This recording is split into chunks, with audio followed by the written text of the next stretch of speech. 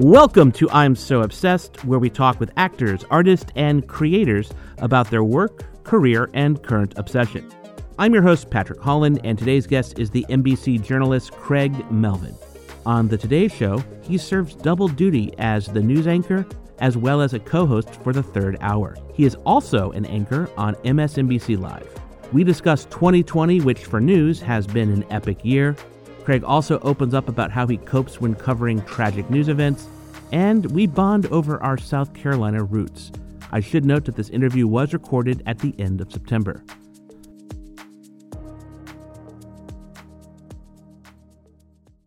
All right, so Craig, I am so excited to talk with you, and right off the bat, I have to acknowledge that I was born in Columbia, South Carolina. I grew up in South Carolina. Also, I grew up in New Orleans, but I know that you attended Wofford College in Spartanburg, which is not too far from my dad and brother live. And I guess the first question is a personal question: is what does South Carolina mean to you now? South Carolina has always been my happy place. I left at 28 to pursue, dreams in the big city. I left Columbia for Washington, D.C. in 2011. Met my wife there. I worked at the NBC station there, then the network, and we moved to outside New York in 2011. So from 2008 to 2011, I was in Washington. But prior to that, I grew up in Columbia, went to Columbia High School, then I went to Wofford, and I did a story a number of years ago when I was in Washington, and it's one of those things where you trace your ancestry, you go back and you dig up your roots, and they discovered that I was seventh generation South Carolinian, and my people haven't left a 40-mile radius in that seven generations. True story.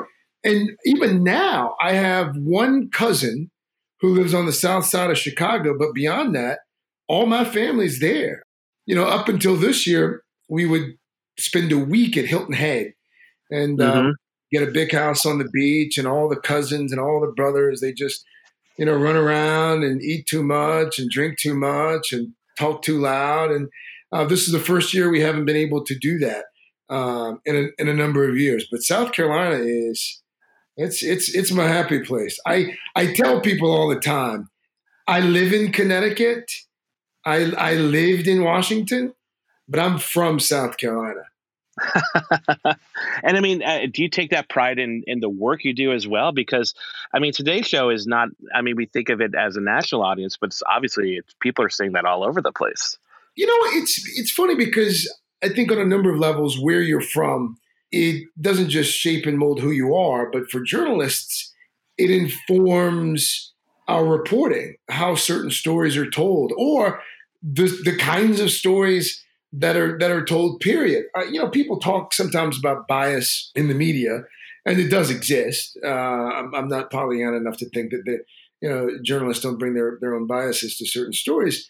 But I've always maintained that the geographic bias is just as real as some of the other biases that aren't discussed as often. So yeah, I'm a proud Southerner. I've always worn it on my sleeve as I'm having this conversation with you in my basement, sitting on my beanbag.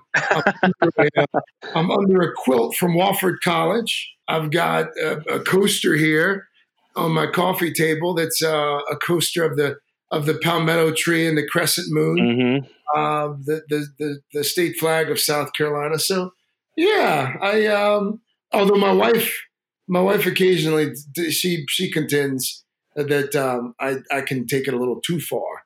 She grew up in Virginia, and when we got married, early on we were talking about family vacation spots, and Patrick, she suggested at one point going to some beach in North Carolina. And I said to her, have you not been to South Carolina beaches? Like, why would you suggest such an asinine thing? It really, early on in our marriage, almost became grounds for divorce.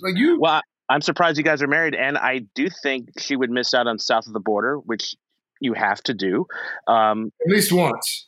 I'll ask you one more. Well, for now, one more South Carolina question, and I get this a lot because like, oh, you don't sound like you're from South Carolina. And I heard a little bit come out when you said aunts, but what does that accent mean to you, and where did yours go? I didn't have. I've never had a really thick accent, which I guess professionally has served me well because in broadcasting, they like for their broadcast journalists to have neutral dialects. And, mine's always been fairly neutral. Although when I go home after a couple of days, the y'alls start back and I tend to talk a lot slower when I'm around friends and family. But I do think some of it has to do with, this is going to make me sound like quite the dork. But when I was in high school, I participated in oratorical contests. I don't know if you're familiar with these things, but yes. But my mother encouraged me to participate in them because, well, quite honestly, a lot of scholarship money was available, and no one in their right mind would ever compete in an oratorical contest for scholarship money. So it became for me a way to help put myself through school. So I participated in the American Legion Oratorical Contest, the Elks Lodge, the Optimist Club. So I would have to prepare these speeches and commit them to memory and then recite the speeches. And I do think during the course of that, that kind of helped me with the accent, because some of my speech coaches back then would say, you might want to work on this. You might want to work on that. That being said, occasionally at the Today Show, I will, I'll be reading a story or reading a tease to a story.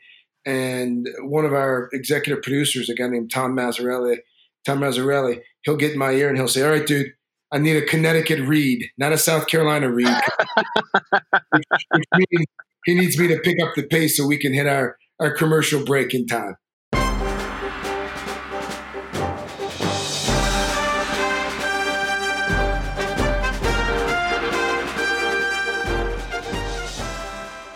Well, I want to switch to something maybe a little more heavy than South Carolina, which I want to talk about the Today Show. But specifically, you have so many different responsibilities. You do interviews. You're an anchor. You're a news anchor. You also host segments on MSNBC. And I'm curious, out of all those different responsibilities, which ones do you particularly relish? Oh, that's a good question. It's like asking which one's your favorite child. I am one of the most fortunate in the industry right now, because I do get, to your point, I get to do a cable news show every day from 11 to 12 Eastern. I get to do the Today Show every morning, and then the third hour of Today after that. So I get to exercise all parts of my brain. I studied government at Wofford, and I spent a month or so working on the Hill for a senator from South Carolina, actually, many years ago, named Fritz Hollings. So I've always enjoyed politics. Now, I would say perhaps over the last 6 years or so, it can be a little much. So when I'm sick of covering politics, I can do a celebrity interview. Or, for instance, on Friday, we went to Pittsburgh and managed to surprise an entire high school and the middle school with laptop computers and a free year of internet access to try and help bridge the digital divide that's become so apparent over the last 6 months. So I get to do so many different things. I get to play on so many different playgrounds. It's hard to say which one's my favorite. I mean, there are certain days where all three are my favorite, and there are other days where it'd be nice to just be able to focus on one. But does that make sense? No, it does, because I would say you looking at your background, and I mean, just seeing before I knew I was going to interview you, just knowing some of the stories I've seen you report or just the Today Show. But during your time as a journalist, you've covered a lot of different intense stories, like the Charleston church shooting in 2015, the shooting of Michael Brown, the death of Freddie Gray, and more recently this summer, the death of George Floyd. And I'm curious, maybe even stepping away from your roles at Today Show and MSNBC, how do you balance processing for yourself what's occurred as well as report on it? And it's interesting you would mention that group of stories, because those are the kinds of stories, the mass shootings, and not just mass shootings, but over the last few years, especially these men and in some cases women who die in police custody. But the mass shootings especially, I thought I had been doing a really good job of separating church and state. And by that, I mean I could leave the work at the office for the most part. And even now, I'd like to think I do a pretty good job with it. And it's paramount for me to do it. And now, because I've got a 6-year-old and a 3-year-old, but my wife and I'll never forget it. I had just been out in the rain at Sandy Hook Elementary and had spent a couple of days there covering that story. And I hadn't really talked about it a whole lot. And we were, my wife Lindsay and I, we were taking a train ride to Washington for something a week or two after that. And a song came on the train. And I just lost it and wept uncontrollably for a while on the train because I had not done an adequate job of making sure that I was okay. And after that, I started making more of a concerted effort. You know, full disclosure with you, I talked to a therapist, I talked to friends, I talked to my wife about the heaviness of some of the stories that we cover. When I was in Charleston, it was very difficult for me because I'd been in that church. I had interviewed the pastor of that church when I covered politics in South Carolina. I knew the state senator who was massacred at Mother Emanuel in that basement that night. I got to a point where I stopped trying to control all of my emotions. And it was at the advice of someone who said, when you start to cover some of the things that we cover and they don't affect you in a visceral way, you should probably look at another line of work because the stories, they should touch you. And so if you go to Orlando or Las Vegas or Ohio and you're talking to family members who, you know, said goodbye to their son or daughter or their husband or wife that morning, and they didn't come home that night through no fault of their own, but they were mowed down at an outdoor concert or at a nightclub or at school.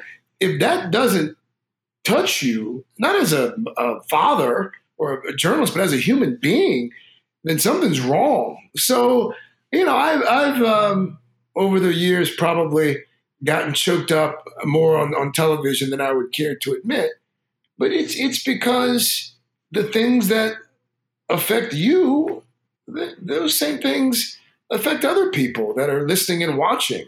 So yeah, I don't probably do a great job of balancing it, but you know, I think that's also probably part of what makes me the kind of journalist that I'm proud to be. But I'd say two, I have so many things to say, but the two that popped to mind is one, I think that also speaks that you try to do that at least, right?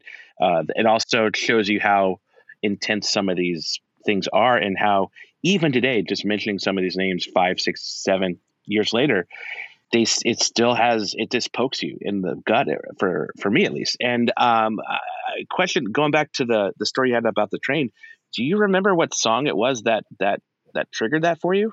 It was Hallelujah. If you'll recall, in the days after what happened at Sandy Hook, the Voice did a tribute, and the judges at the time and the contestants, in tribute, they sang that song, and that's what triggered it. And to this day, when I hear the song, I go back to that place. I was going to say, Craig, I'm getting like literally goosebumps on my back hearing you talk about this. I would also ask, so 2020, boy, what a year, right? But I would say specifically, there's a couple of big, huge stories I want to talk about. But one is kind of like maybe the flip side to some of this. If there's positive change coming out of these horrible situations, like the protests against police brutality or the support for Black Lives Matter in the wake of the death of George Floyd. And I'm wondering, what does it mean to you to be an anchor on one of the largest TV networks in the world and be witness to this change?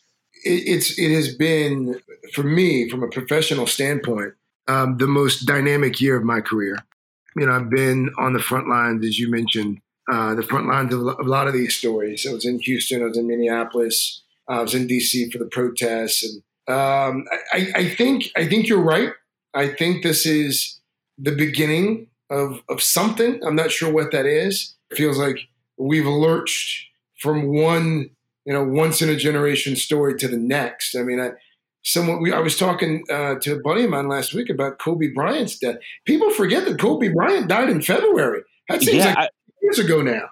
No, I was really talking about this last night with someone, and it's just like that happened. That happened at the beginning of the year. Right. I was out there in LA, and I remember thinking, my God, if this is a sign of what the year is going to be like, we're in for. Little did we know. What one of the things that's happened is obviously more than 200,000 Americans dying as a result of the coronavirus. By the way, it was just reported a few hours ago. The disease itself, the virus itself, rather, is on track to be the third leading cause of death in this country this year, behind only cancer and heart disease. So there's this global pandemic, which leads to what you could almost describe as an economic collapse. And you've got more than 40 million people looking for work. And then, oh, by the way, the wildfires that have ravaged the size of New Jersey out west, more named hurricanes this year than any year in recent memory. I mean, we're now on Tropical Storm Beta because they've run out of the National Hurricane Center. They've run out of names to name hurricanes. So all of this is happening at the same time. And then the death of George Floyd, which sparks a social justice movement unlike anything that I've seen. And I remember vividly being in Washington on a Sunday covering the protests. And I called my wife. And I've been, over the years, unfortunately, I've covered a lot of protests and a lot of people who march after someone's been shot and killed either by police or someone else, and folks don't feel like justice has been served. And I called Lindsay and I said, this is different. She said, what do you mean? She said, well, most of the people who are walking around with their masks on, screaming Black Lives Matter at the top of their lungs, they don't look like me. And I would go, they're in Washington and Minneapolis and Houston, and you see the people who are chanting for equal justice under the law, and it really does give you hope. It gives you hope. It's for the first time, it wasn't a black cause. It became a cause for humanity, and it led to, and is still leading to, swift changes, measurable changes. But I think the lasting legacy is going to be an entire generation, and the word's been perverted a certain amount now, but an entire generation of folks have become woke, if you will. People that just really didn't care about a whole heck of a lot, other than making some money and taking care of their family. You got a whole new generation of people that aren't just using clever hashtags. They're showing up. They're marching. They're chanting. They're registering people to vote. This activism. I don't think that we are. First of all, I don't think we've seen the last of it, and I don't think we are fully going to appreciate what this activism is going to mean for a few more years. That should be heartening to everyone, regardless of your politics. Seeing so many people getting excited and involved about the times in which we live. And in a pandemic, during a pandemic, that's the thing I just think it blows my mind is all of this is happening during a pandemic. A pandemic that, unfortunately, as it cools down and folks aren't going to be able to be outside as much, there's some real worries that the worst may not be behind us. And that's frightening. That's, one thing about the pandemic that does, I think, it highlights how far we've devolved in some ways. And I've seen this and I've heard this from friends of mine who've said, the coronavirus, it's a hoax. It's not that bad. And the only people that are getting sick and they're dying are the elderly, and you guys are inflating the numbers. And, that highlights a what unfortunately I think is going to be one of the lasting problems of our time. This idea that people have siloed themselves in such a way, they not only cut themselves off from facts, they surround themselves by other like-minded people who have convinced themselves of myriad alternate realities. That's troubling, and it manifests itself.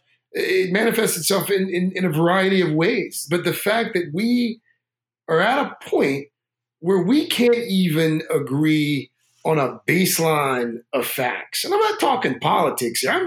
I'm talking matters of public health. But when the book is written generations from now on the death of democracy, there'll be more than a few chapters devoted to the role that social media has played.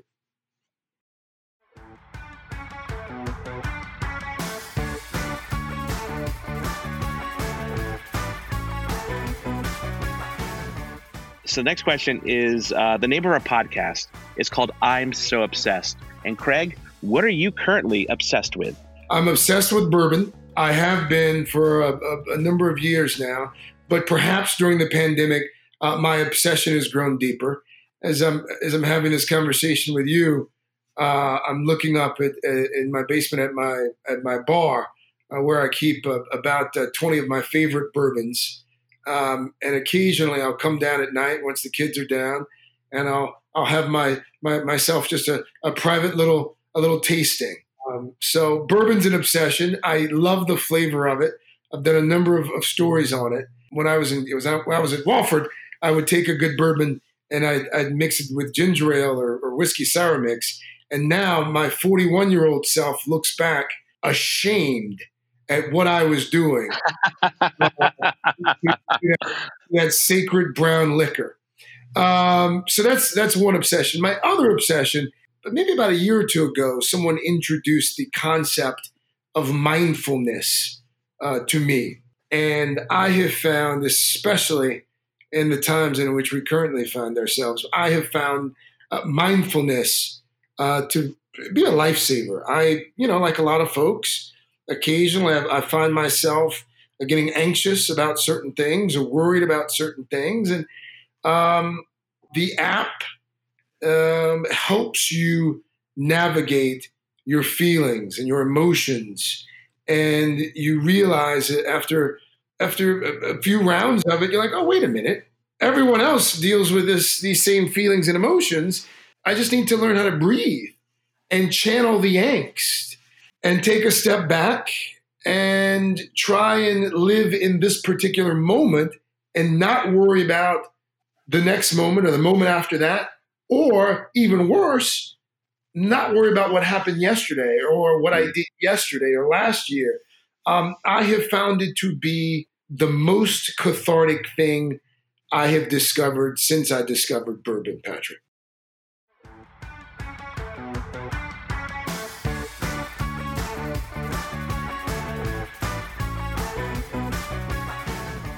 Just out of sake of time, I want to try to do three things real fast. And the first one is on the third hour of the Today Show. There's four of you: Al Roker, Jill Jones, Dylan Dreyer. And these are some boy band questions that might apply, but I'm wondering which one's the funniest, which one's the smartest, and who's the troublemaker? Roker is hands down the funniest. And I would also contend that Roker's the smartest. But part of that, Patrick, is because he's been around so long. I think, Roker's picked up a lot of nuggets of wisdom over the years. And he's also become very much like a big brother and a father figure on the show. But his wit, it's sick. And I've worked with some quick-witted people before, but Roker, he may actually be on the spectrum. And it really is next level. Like, you'll say something and boom, it's like he's quoting a movie from 1981, and it takes you 2 minutes to remember, oh, that's right, that was from Jaws 2. God, how did I forget that obscure reference? So I'd say he's the smartest and he's the funniest. I would also say he's the biggest troublemaker because, case in point, this morning, here's a prime example. We did a segment on the Emmys, and we were talking about a show that I love. It's my favorite show last year, called Schitt's Creek. Oh, Which, yeah. Yeah, fabulous show. Fabulous show. You can say it once, and then after that, you're supposed to refer to it as S Creek. Mm-hmm. The FCC doesn't like for us to say it over and over. There's our Roker. He wants to say it 9 times, and we're all there like, oh my God, he can get away with it. I say something like that, I'm suspended for a week or two, and I tell Roker all the time. I say, you know what, buddy? I get where you are in your career. I need this job. I have small children. I need to work for a number of years. So he's just saying Schitt's Creek like all the time as opposed to S Creek. Oh, yeah. And he got the biggest kick out of it. Oh, yeah. I mean, at the end of the day, it's really not hurting anybody, right? No, it's not working. Okay, so I have a thing called Pick One. I give you a couple topics. You pick one. Doesn't mean one is better than the other. And the first one, it actually might be. No, it's the second hardest one on the list, but I don't know why I'm leaning with this one. North Carolina barbecue or South Carolina barbecue? Is that a trick question? Well, some people answered this wrong. I think you're going to answer it right, Craig, correct? I mean, first of all, there's no such thing as North Carolina barbecue. And I would take it. I would actually take it a step further. I've made this argument before, and I usually catch a lot of flack. Folks who are familiar with history, it's indisputable. South Carolina was the original Carolina. Mm-hmm. North Carolina was born from the rib of South Carolina. I have frequently referred to North Carolina as South Carolina's hat.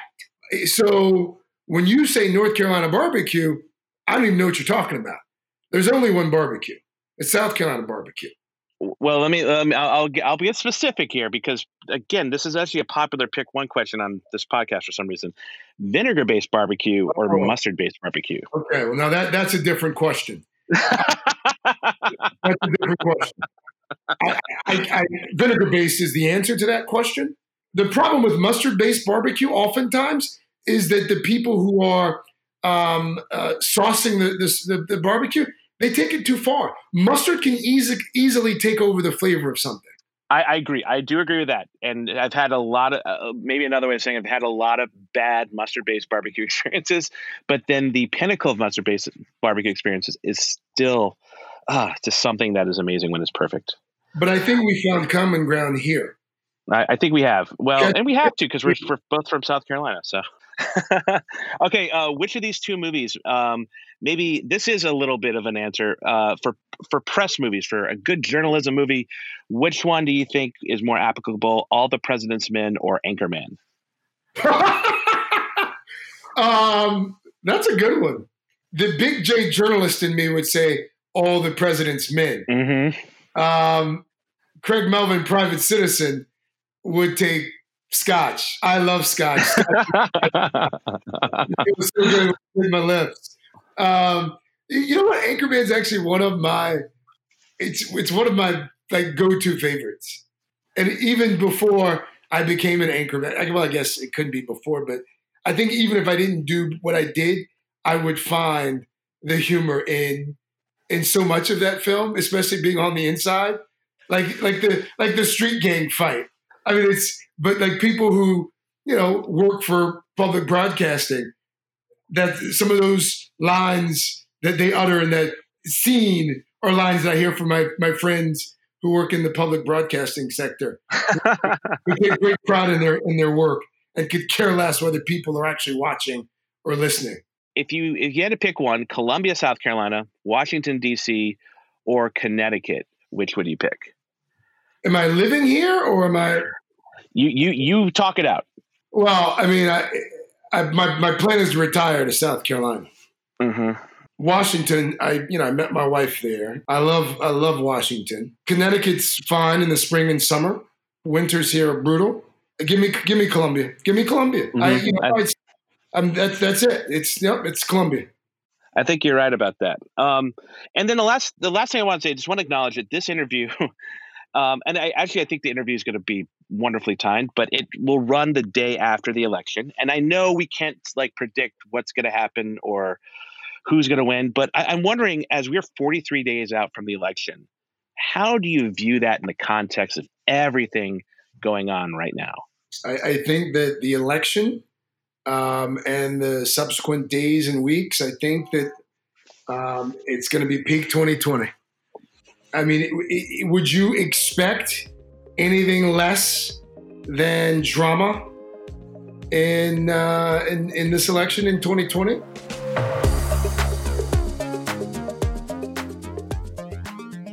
I want to thank Craig for chatting with me, and I want to thank you for listening. The Today Show, as if you need a reminder, airs mornings on NBC. Please take a moment and subscribe to I'm So Obsessed on your favorite podcast app. And if you really like this episode, please rate it.